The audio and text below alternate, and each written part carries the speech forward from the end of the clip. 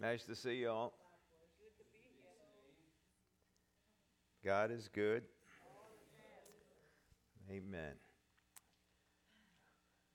We've got some nice cards and all. I want to read some of them to you.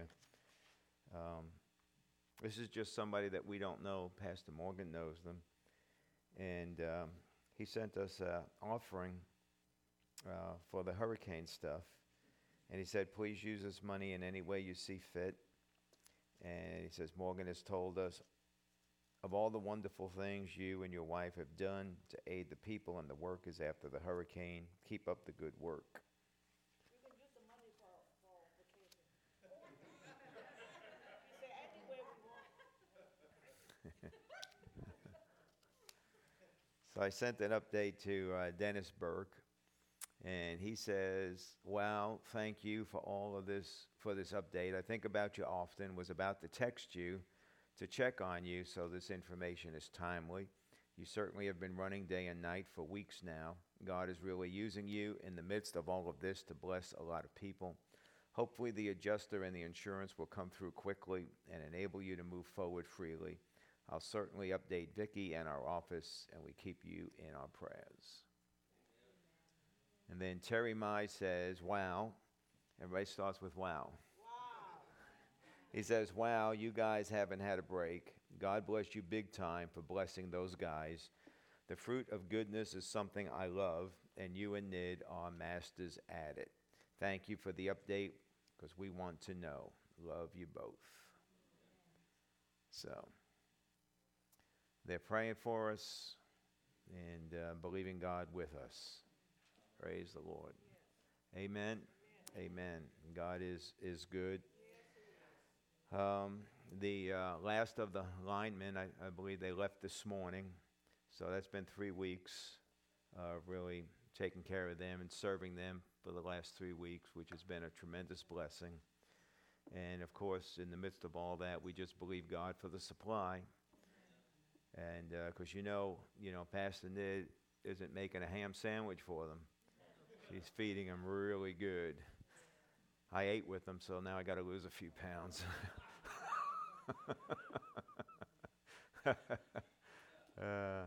But they were really blessed. We're still letting them park their trucks here. They'll bring them in at night, and then they'll get in the pickup truck and go to a hotel. So they are still out working. So we appreciate them and all that they're doing. Amen. Amen. Amen. Glory to God. Well, let's bless the Lord. Father, we bless you and honor you, Lord. We give you all the glory and all the praise. You alone are worthy. Receive, Jesus, all honor, all glory, all worship, all adoration. For you alone are the worthy Lamb. You are the one that is the King of kings and the Lord of lords. You're the majesty on high. You're the glorious King, the God of creation, the God of our salvation.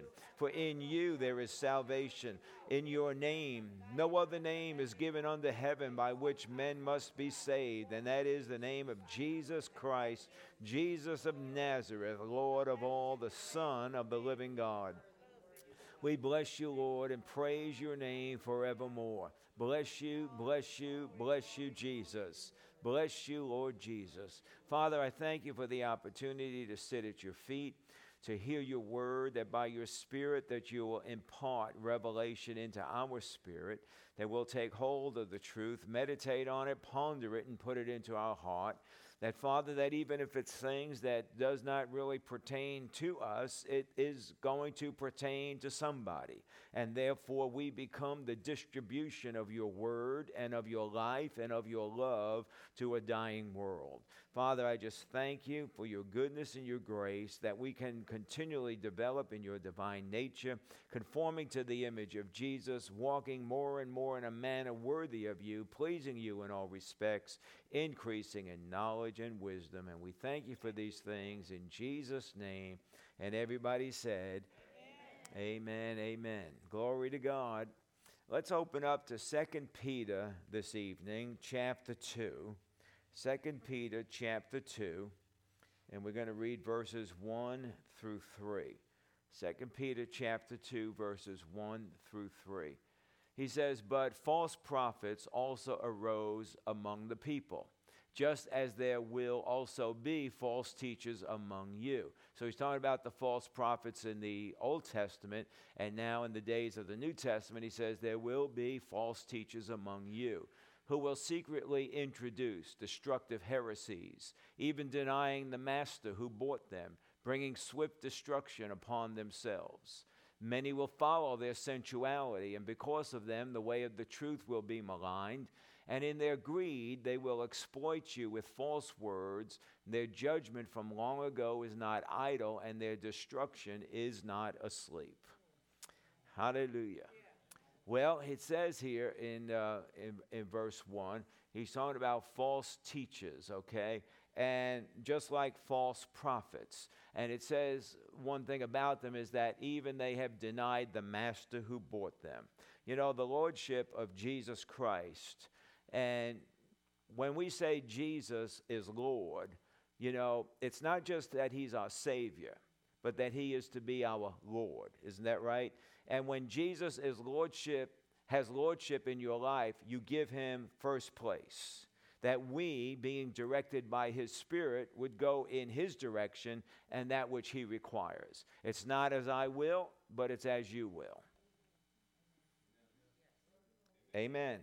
Amen. Well, that's the lordship of Jesus, okay? So you can have Jesus as your Savior, but then there's Jesus as your Lord. So one, Jesus as your Savior will secure your eternity, but Jesus as your Lord will determine what type of eternity you're going to have. Amen. And we've talked about this many times. But it says here that they rejected or they denied the master. The word deny also means to reject. So they rejected his lordship and they went their own way and they became false teachers, okay? And it says that they denied the master who bought them. You know, Jesus bought all people with his blood, but not all people are redeemed. All people are bought, but not all people are redeemed, because not all people have accepted the sacrifice of Jesus to where they've received him as their Lord and Savior into their life. So even though somebody may not have accepted Jesus, they were bought, but they rejected, denied. Are you with me? They did not accept the price that was paid for them.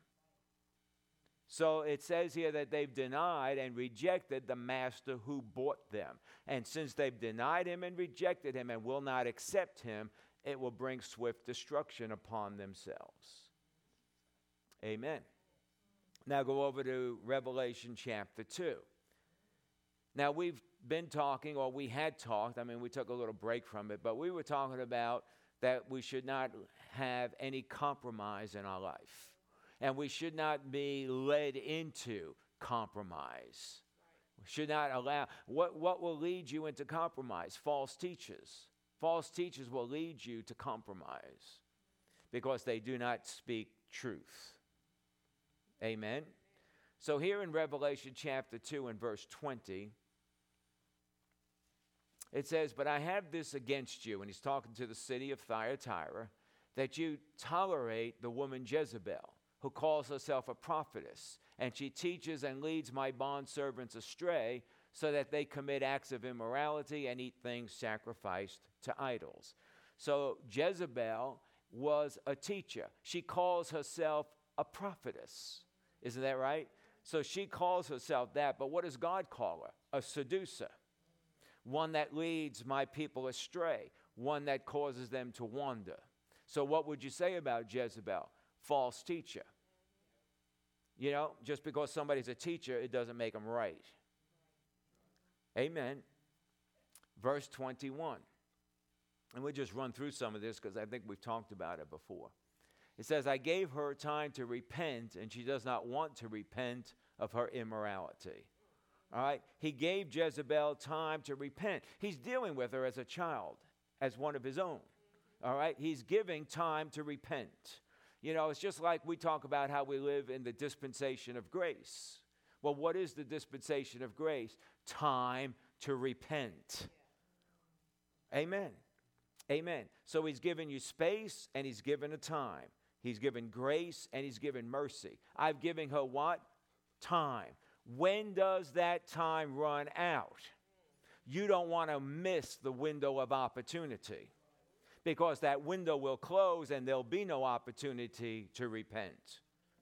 Jezebel has said no to God, and her roots are in the occult, and it's coming out in her false teaching, and she's seducing. And Jesus is very upset about this. Notice what he said. She is leading my bondservants astray. She is teaching my bondservants license and liberty of immorality. She's involved with the unions. This is not like the automotive unions and stuff. This was the unions of those days that had to do with witchcraft and idolatry. And she's involved with demon activity. If you remember, she came out of the occult before coming in and teaching in the church. I don't know if you remember, we talked about that. You can go back a few weeks. You can't get it on live stream, I don't think. Well, maybe you can, because that might have been the last one we had before we lost internet some 3 weeks ago. But you can review that. So she's come out from the occult, and that occult teaching is in what she is teaching to the church. And Jesus says she teaches and leads my bondservants astray. Okay? Verse 22. He says, behold, I will throw her on a bed of sickness, and those who commit adultery with her into great tribulation, unless they repent of her deeds. Behold. The word behold means I'm arresting your attention. It means listen, pay attention, and it's like he goes, hey, look at this. Pay attention to what I'm saying here. Behold, I'm going to throw her, cast her, hurl her onto a bed of sickness.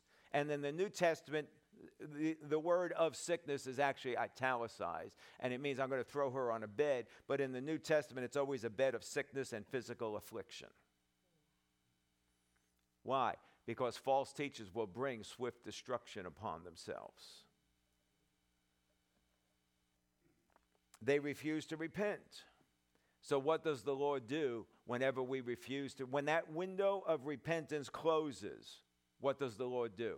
Leaves you to your own self. Isn't that right? He will leave you to your own activity. That's what he's saying. I will leave them to their own activity, and when I do, destruction will be the normal course and the resultant action. And there will be no opportunity to repent and turn away from that resultant action. Destruction will be the final result. Wow. Amen. You remember when Moses went to Pharaoh and said, let my people go? Or as Charlton Heston said, let my people go, you know. And what did Pharaoh do? He would not. Well, the English translation says, and God hardened his heart, as though God was forcing Pharaoh to stand against Moses. And of course, that's our English language, but that's not at all what it says in the Hebrew. And what it's actually saying is that God left Pharaoh to his own self. And in his own self, the obstinate, prideful person that he was would take the normal course of standing against Moses and say, you will not tell me what to do. So he just left him to himself, okay? And because Pharaoh acted out of his own nature, what was the result? Egypt was pretty much destroyed. His army got destroyed. They were all wiped out. The firstborn were killed, and just plague after plague after plague. And the pride of Pharaoh stood up and said, no, no, no, I will not let you go. And then when he does let them go, he goes, what did I do? Why did we let them go? Let's go get them back again. And they all drown in the Red Sea. Swift destruction. Jezebel is not repenting. So he will release her. If she does not repent, he will release her to her own devices. Deuteronomy is very plain about it. Today, I set before you life and death. Choose. That's in your hand. We are the ones that have to choose. God will not choose for you. He's laying it all out, and he goes, now you, with free will, I've given you free will, the greatest gift that any person could ever have. I've given you free will. Make a choice. What will you choose? Life or death? The blessing or the curse? And nobody in their right mind would ever choose the curse or death. But because of deception, we do. Constantly. And it's time to wake up. Make a choice. So she was teaching spiritual adultery, which will also cause one to walk in physical adultery. Spiritual error always leads to physical error. Always. Both of them, whether it's spiritual or physical, both of them are a violation of covenant. Spiritual error, a violation of covenant. Physical error, violation of covenant. Many times, when God deals with man, the instrument of their wrongdoing becomes the instrument of their punishment.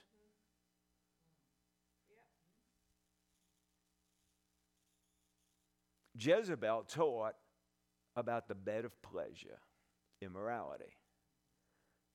But what was the punishment? The bed of sickness. What was pleasure will become torment. What you sow is what you reap.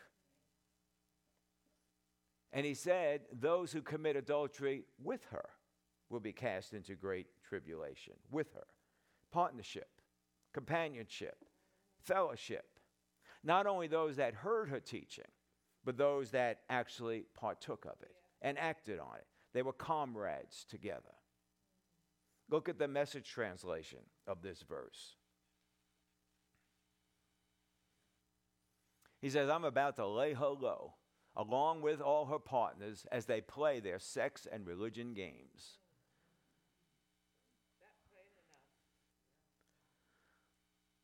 Religion is a killer.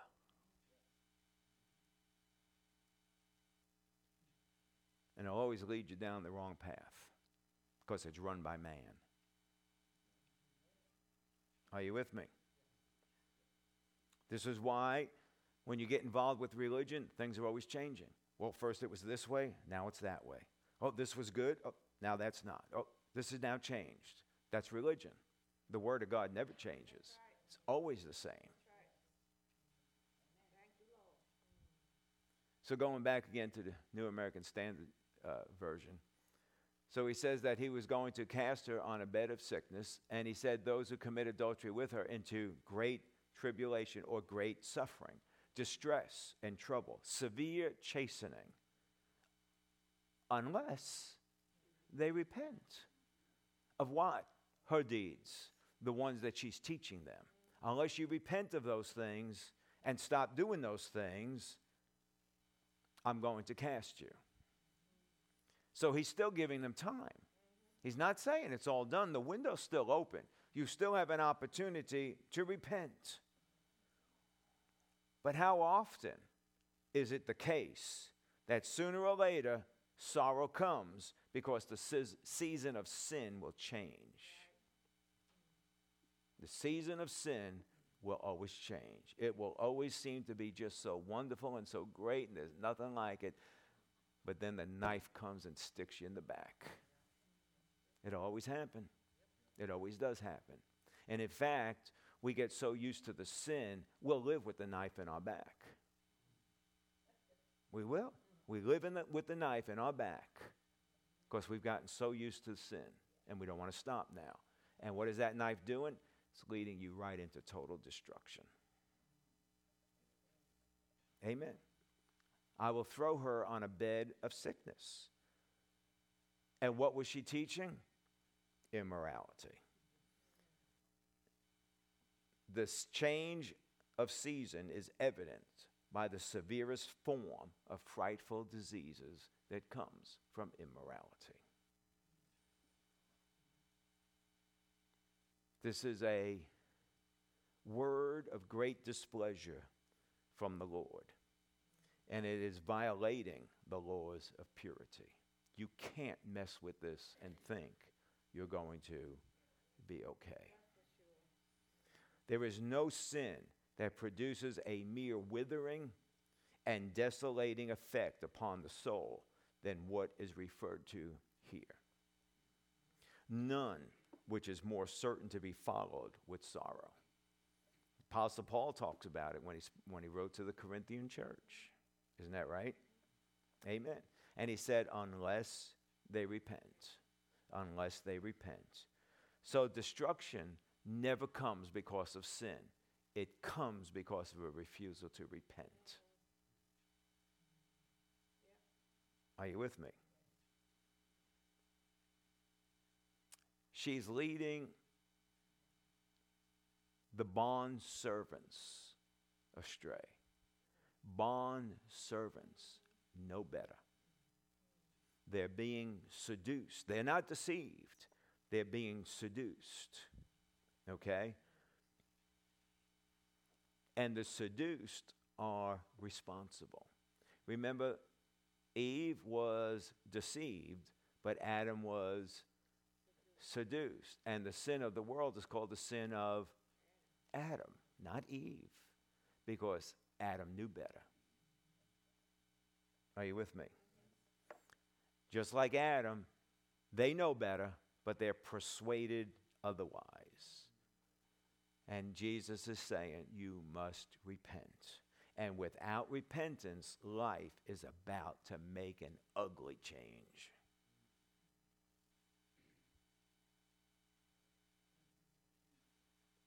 Amen. Verse 23. He says, and I will kill her children with pestilence, and all the churches will know that I am he who searches the minds and the hearts, and I will give to each one of you according to your deeds.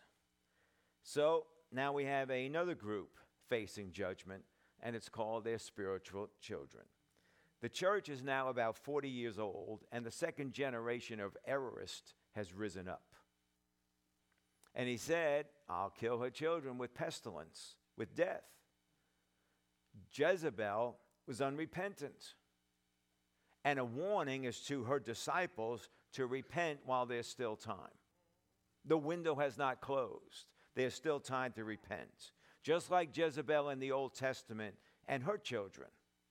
Who was the child of Jezebel and Ahab? King Ahaziah. Now, do you remember King Ahaziah that fell through the lattice in 2 Kings? And he sent his envoy to go inquire of Beelzebub about whether he would recover or not. And Elijah meets them on the way and says, is it because there's not a God in Israel that you've come to inquire of Beelzebub? And they go back and he says, tell the king he will not come down, that he will die.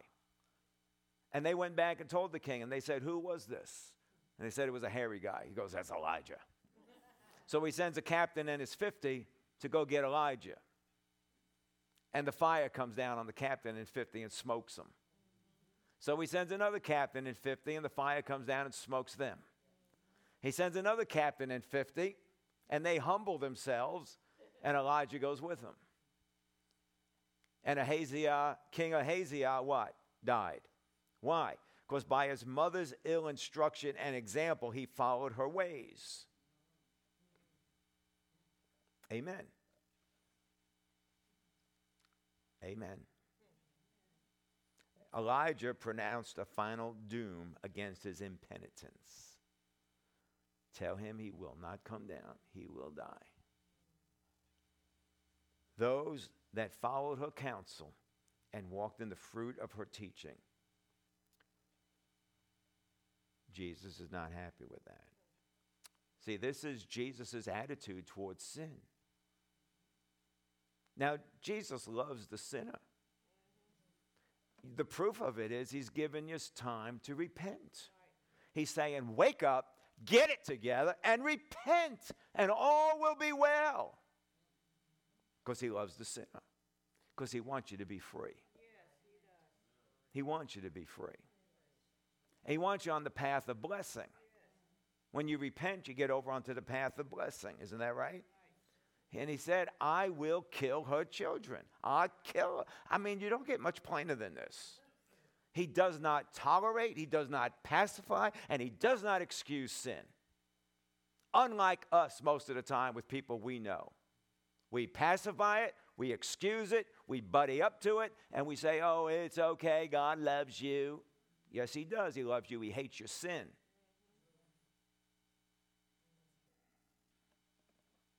And he's trying to get you free. He set before you life and death, the blessing and the curse. Choose your path. You get to choose your path. You can't blame anybody else. You choose your path. Yeah, but you don't know what happened. No, you choose your path. Oh, but this is what, you don't know what they say. You choose your path. No matter what happens, you choose your path. Amen. So this reveals Christ's passion for purity and purity of doctrine. The teaching of truth. Jesus is going to purge his church. Spots and wrinkles. Spots have to get removed and wrinkles have to get ironed out. Isn't that right? Amen. This is a warning not only to those that hear and want to go along with and act on false teaching, but it's also a warning to all teachers, like to me. And it's a warning to make sure that truth is being spoken. Doesn't matter who likes it, don't like it. This is not easy to talk about. And the reason it's not easy to talk about is because of flesh. But we have to make sure that we're teaching the truth. Why?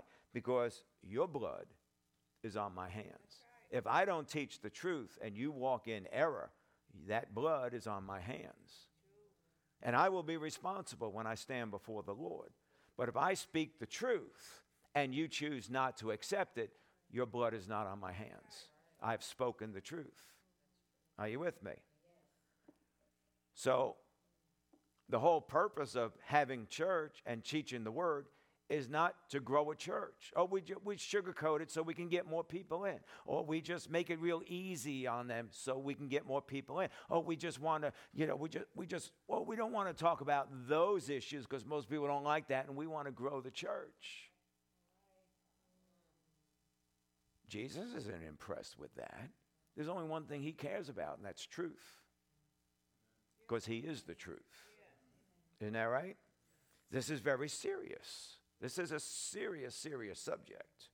And it's a warning for all to repent, to turn, to change, or to face divine chastening. He will allow us to reap what we have sowed according to our deeds. And if we do not change what we're sowing, life will not be well. So that all of the churches will know, all churches, this is all churches for all time, not just those churches, but all churches for all time, that we ought to wake up to the reality of what he's talking about and choose ye this day. I am he who searches the minds and the hearts. He searches. He makes a careful search, follows us, and tracks us. You may not like Google tracking you, but Jesus tracks you. He is watching you.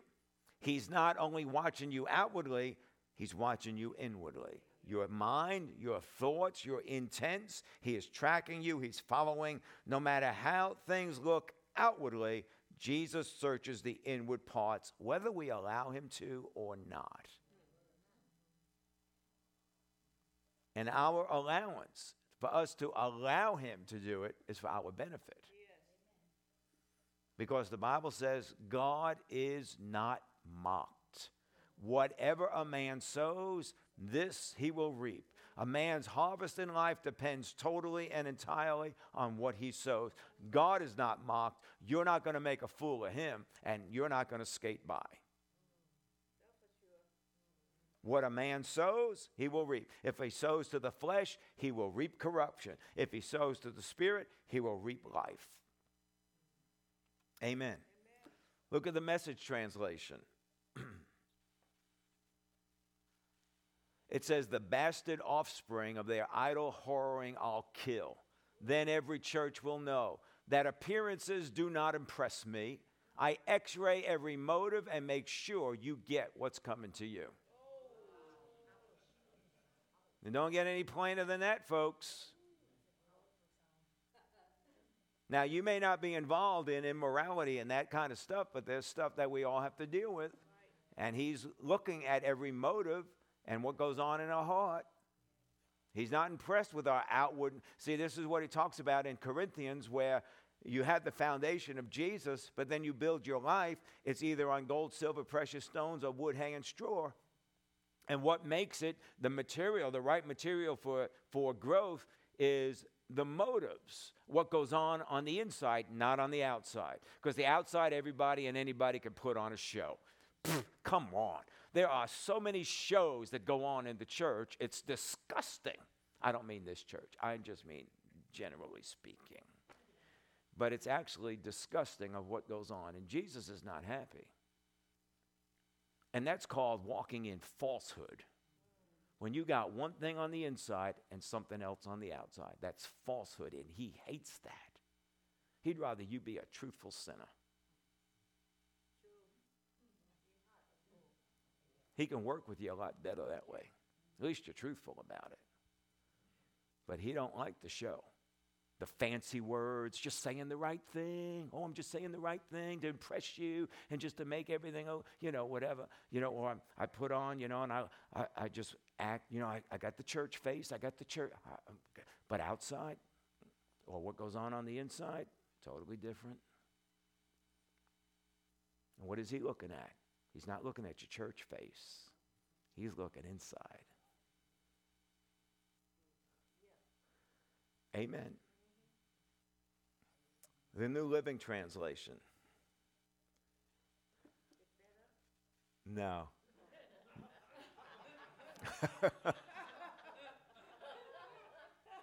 He says, I will strike her children dead. Then all the churches will know that I am the one who searches out the thoughts and the intentions of every person, and I will give to each of you whatever you deserve.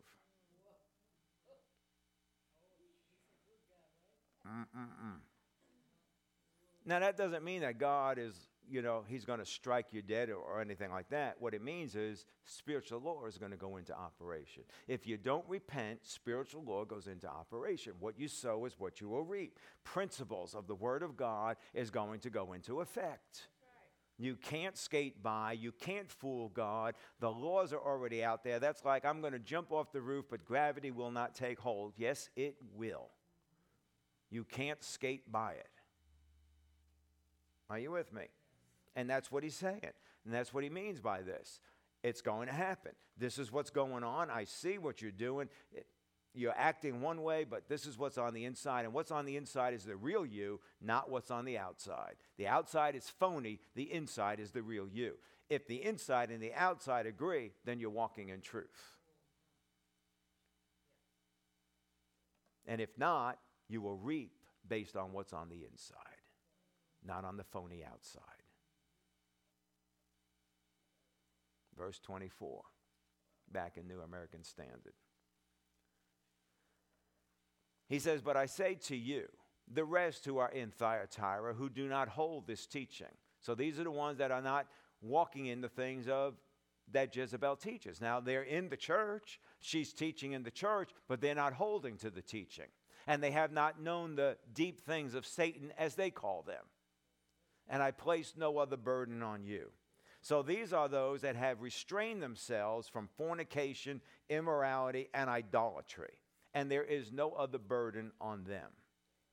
Because what is idolatry? There's three things that are in the world: the lust of the eyes, the lust of the flesh, and the pride of life. The lust of the eyes is idolatry, where you honor what is seen above the unseen God. The lust of the flesh is fornication and sins in the body, gluttony, and anything else that has to do with the flesh. And then there is the pride of life that says it's okay to reject God's commands. That's right. It's not okay. So it's the lust of the eyes, the lust of the flesh, and the pride of life. Those are the three things that are in the world, and those things never change. They come in all different packages, but when you open up the package, one of those three is in there. And he says, they have not known the deep things of Satan as they call them. They call them. God calls it very plain, sin and seduction. They call it, oh, these are the deep things. These are the deep things. Welcome to the dark side. The dark side, the deep things of the dark side. See, that's what false teachers do. False teachers always offer something deep that only the special can understand it. The reasoning of some in the early church went like this. The only effective way to confront Satan was to actually enter into his strongholds. The real nature of sin could only be learned by experience. Therefore, only those who had really experienced sin could truly appreciate grace. Well, I don't see anything different than what's being taught these days. Go ahead and sin because grace will cover it. What's the difference? No difference. The deep things of Satan. Go ahead and sin. There's nothing wrong with that. Grace will get you covered.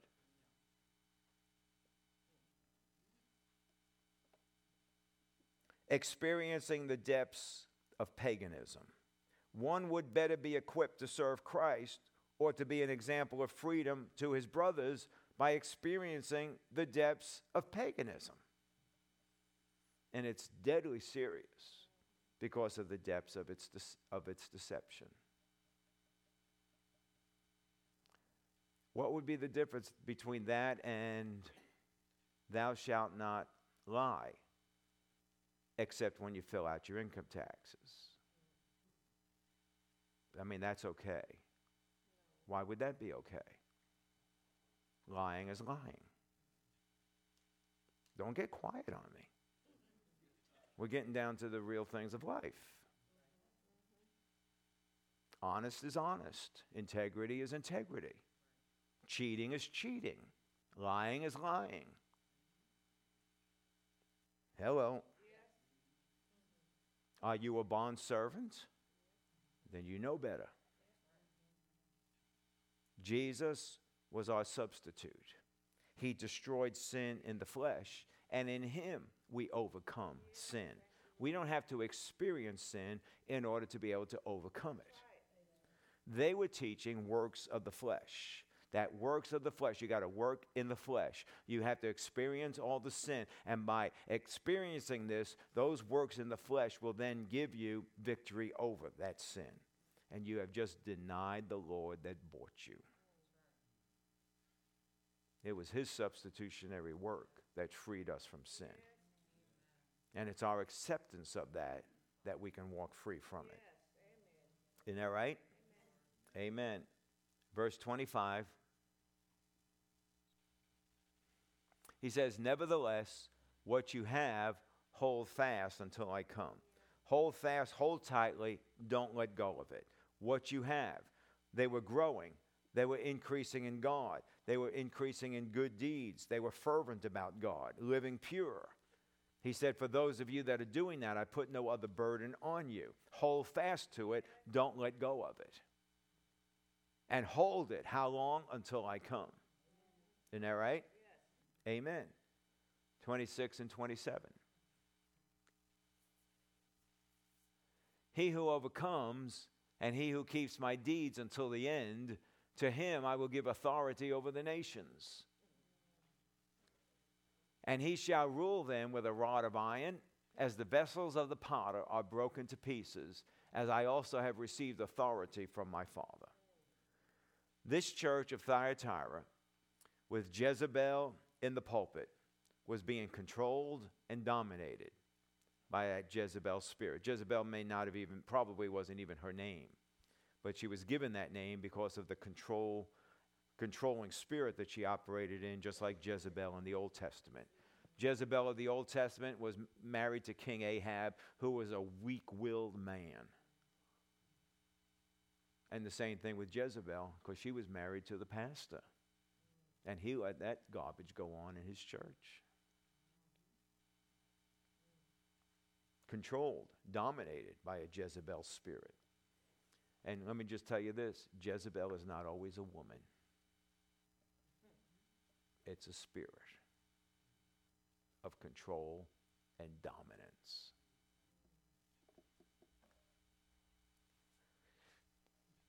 Again, she was teaching, if you want to rule over sin, you got to walk in the totality of it. If you want to reach the nations, you got to live just like them. Now, I've known people like this. In fact, I knew this one woman, and her father used to tell her, you know, if you want to reach the prostitutes, you got to live just like them. If you want to reach the drug addicts, you got to live just like them. So I'm supposing then Jesus reached nobody.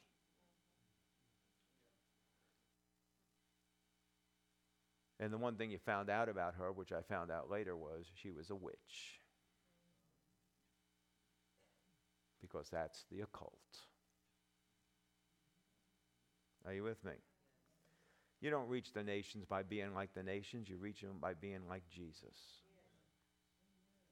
Amen. And you won't reach them by being like yourself. You got to be like Jesus. Amen. Jesus says, if you overcome and if you hold fast, then I will give you real authority. I will give you authority over the nations. And when would that authority come? In the millennium.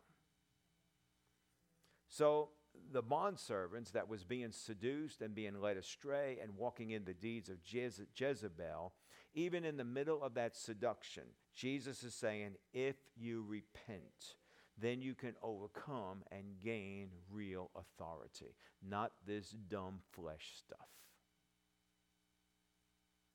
You're not overcoming with this flesh stuff, you're being overcome. Yeah. Isn't that right? Yeah. And he said here, and he keeps my deeds until the end. To him I'll give authority over the nations. He'll rule them with a rod of iron. Vessels of the potter are broken to pieces, as I have received authority from my Father. So he's talking to who? The one that overcomes, the one that repents, the one that turns, the one that holds fast and don't let go.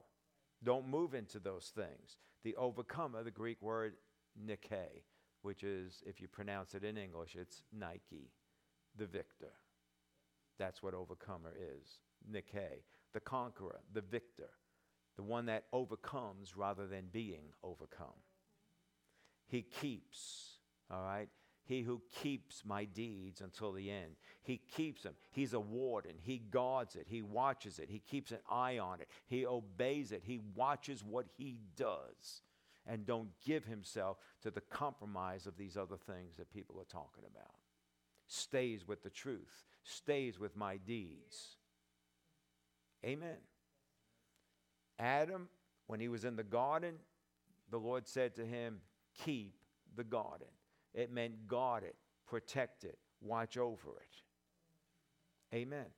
Keeping the deeds of the Lord, being a guard and a keeper and guarding these things against the deep things of Satan, as they call them. Which means what? It means the nonsense of Satan is a shallow shell. There's no depth to that. It's ridiculous. People let Hollywood make them think, oh, the things of Satan. You got to be kidding me. He's an imp.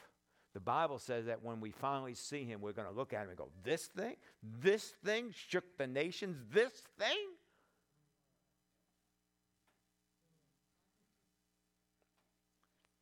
Amen. What was the deal that Satan told Eve in the garden? If you eat from the tree, you will what? You will be like God, knowing what? But they already knew good. So the only thing they had to learn was evil. So what Satan was actually saying to Adam and Eve is, experience evil and you'll be just like God. Step into the depths of Satan and you'll be just like God. Go the full gamut of sin and you'll overcome it and be like God. Liars. Just liars. Jesus, the word said to in Psalm chapter 2, ask of me, and I will give thee the heathen for thy inheritance, and the uttermost parts of the earth for thy possession. Thou shalt break them with a rod of iron, thou shalt dash them in pieces like a potter's vessel. Well, that's exactly what's being said here, isn't it? That was Psalm 2, 8, and 9. That's exactly what's being said right here. He'll rule them with a rod of iron, and the vessels of the potter are broken to pieces. So as much as that was a prophecy in Psalms about Jesus, it's now spoken to the overcomers of the church, because the overcomer in the church is in Christ. And the authority that he has, he then gives it to the overcomer. So that means that in the millennium, the church will be a militant church that will rule the nations with a rod of iron. Amen. Same authority. The same authority that Jesus has received from the Father is the same authority that he'll give to the overcomer. Hallelujah. Hallelujah. Amen. Everybody will be made to come and pay homage to the King. Isn't that right? Amen. Amen. Verse 28. And I will give him the morning star. Oh, hallelujah. The morning star. Look in Revelation 22:16. Revelation 22:16. And he says, I, Jesus, have sent my angel to testify to you these things for the churches. I am the root and the descendant of David, the bright morning star. Jesus is the morning star. So when he says, I'm going to give you the morning star, it means I will give you kingly glory. You'll walk as an overcomer, as part, not just part of the body of Christ, but you will be walking with my kingly glory, because you have kept yourself pure on the earth, repented of the deeds that you had. In the city of Pergamum, he said, I'll give you some of the hidden manna, a piece of himself in Revelation. Here's a piece. A piece of him in Revelation is that he's the morning star, and you will have that. I will give you the morning star, the kingly glory, as you walk with me. Amen. Amen. In the Greco-Roman world, they believed that life was ruled by the stars, and they would be given authority over one of the most powerful stars, which was a symbol of sovereignty among the Romans. So when Jesus talks about stuff, they know exactly what he's talking about. It has to be explained to us because we don't know history. But they knew exactly what he was talking about. So when he was over there in verse 28 of chapter 2, and he said, I'll give you the morning star, they knew exactly what he meant. I will give you the sovereignty. Amen. Ruling authority. You will have the most powerful star of all, myself and my glory. That we will share Christ's rule over all of creation. Hallelujah. See, there are those that will just kind of get in and live in it, but then there are those that will rule with him. Glory to God. Amen. Look in Isaiah 14. Where was that? Maybe verse 10? I'm not sure. Let's try verse 10. No. 8? No. Well, anyway, I'm looking for where he says, "O son of the morning, son of the dawn." It's someplace in Isaiah 14.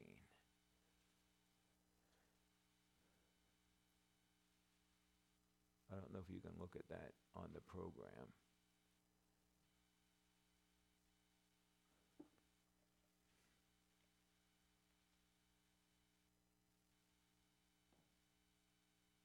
Mm-hmm. 12. Oh, thank you. All right. How you have fallen from heaven, O star of the morning, son of the dawn. You have been cut down to the earth, you who have weakened the nations. Now look at the King James Version of that. How art thou fallen from heaven, O Lucifer, son of the morning? Okay, go back to the New American Standard. So who's he talking about here? Lucifer. And he's called the star of the morning, or the morning star. See, he was the morning star. We know that as Lucifer, he was the anointed cherub. He was God's right-hand man. Isn't that right? All right. So when Jesus said, I'll give you the morning star, not only will you have kingly glory with Jesus, but I'll give you that morning star, and you'll have total victory over him, and you'll have total authority over him. See, for the overcomers that he's talking to, where the things that they were dealing with, to overcome sin and the seduction and the deception, to overcome all of that and choose to walk in the truth, there's a special place in Jesus with special authority for all eternity. So this is why we always say, how big will your eternity be? Because when you leave this earth, you don't get to make it bigger. Amen. Verse 29, back in Revelation 2. He who has an ear, let him hear what the Spirit says to the churches. Now, when you see the word hear, what does that mean? It means hear it and obey it. Hear it and obey it. He who has an ear, let him hear and obey. Because hearing always has the idea that there's obedience involved. Because you cannot hear like we do.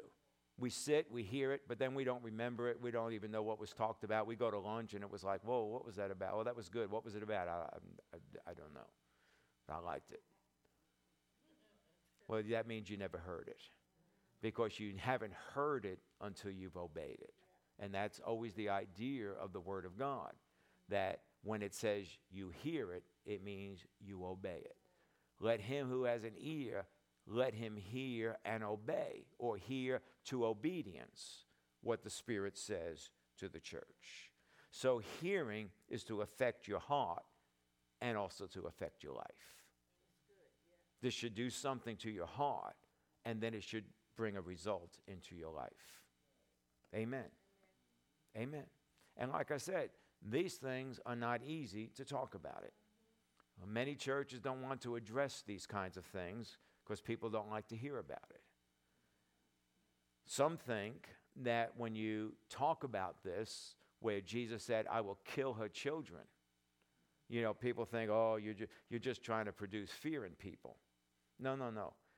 It's to produce reverence for God so that you don't sin. The things in the Word of God are not taught to produce fear. Right. The things in the Word of God are taught to produce overcomers. Because that's what Jesus wants for you. That is his desire, that every single person walk in that overcoming that Jesus walked in.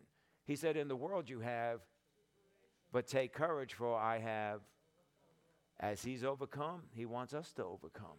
And he tries to show us the path to walk in so that we can be the overcomer instead of being overcome by the things of the world. The works of the flesh is not an avenue to overcome. Thank you, Jesus. You cannot overcome by works of the flesh. Jesus has already, he's already judged works in the flesh. He's already judged it. Works in the flesh, sin in the flesh. That's where sin is. Sin is in the flesh.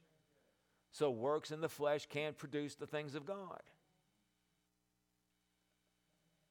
It's not the avenue to overcome. It's faith in the finished work of Jesus Christ and to live his life. To live his life. How much do you want to overcome? I don't know. How much of his life do you want to live? See, that's the whole thing. How much of his life do you want to live? That's like people say, well, Christ dwells in me. How much? I don't know how much of his word dwells in you. We all want to overcome, but how much?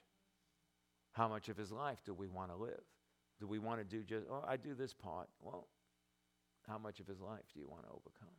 I mean, how much of life do you want to live as an overcomer? we have to live his life. Let him, the morning star, arise in your heart and in your life, in everything you do. Amen. Amen. It's keeping him first place, making him Lord of your life in everything you do. Amen. Hallelujah. Thank you, Lord. Thank you, Lord. Thank you, Lord. We bless you, Jesus. We honor you. We glorify you. We magnify you, Lord. You are the Lord of hosts. You are the Lord of the host of heaven. You are the Most High God, the everlasting King. Oh, we bless you and we honor you, Lord. There is none like you, Jesus. Glorious King and mighty God, God of creation, heavenly one, Lord. Oh, I thank you that you have overcome the world for us. Thank you, Lord, that you've destroyed the works of the devil, untied us, unbound us, disconnected us from the works of the devil, that we can walk free, be free, live free, and enjoy the life of an overcomer, life as real life, life indeed, life as you have designed life to be, full of blessing, full of glory, full of honor. Oh, I thank you, Lord. Thank you, Lord. Thank you, Lord. Thank you, Lord. Oh, we bless you, Jesus. We set our faith in you. We set our faith in you. We set our faith in you, Lord. Hallelujah, hallelujah. Thank you, Lord. Thank you, Lord. Thank you, Lord. Thank you, Lord Jesus. Thank you, Lord Jesus. Thank you, Lord Jesus. Thank you, Lord Jesus. Thank you, Lord Jesus. Thank you, Lord Jesus. Thank you, Lord Jesus. Thank you, Lord Jesus. Hallelujah, hallelujah. Hallelujah, hallelujah. Thank you, Lord. Thank you, Lord. Thank you, Lord. Oh, Father, we receive this word tonight. Your word is not hard. Your word is not harsh. You have said that your word, your yoke is easy and your burden is light. The only reason any of these things might be hard is because flesh is in such control. But I thank you, Lord, that by the power of your word, by the power of your spirit, we can break that ruling spirit of the flesh and take control of it and walk as the recreated new creature in Christ that you've made us to be. That we can renew our mind, restore our soul, think like you think, talk like you talk, act like you act, from the inside to the outside. Thank you, Lord, we continue to grow in your nature and your character. Thank you, Holy Spirit, that you make these things alive on the inside of us, that it becomes a reality in our life. Father, I thank you that there are those that need to hear these things in truth, to hear these things in love, to hear these things in authority.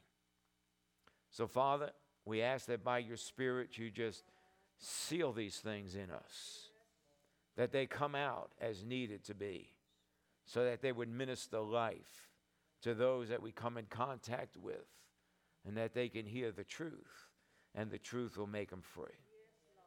Father, we thank you for it. We thank you, Lord. We thank you, Lord. We thank you, Lord. Hallelujah. Hallelujah. Hallelujah.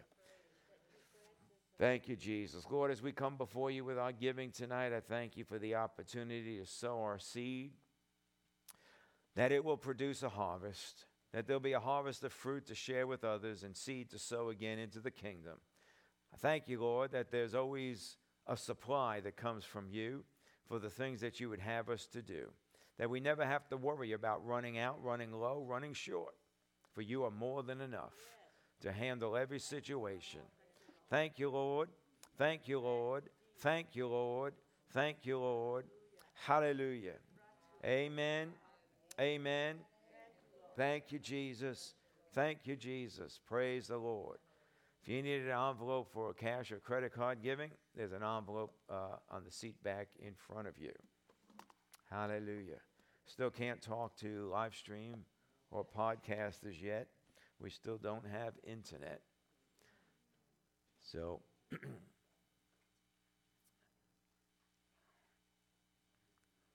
but there is the availability to hear again through CD. The magic of CDs.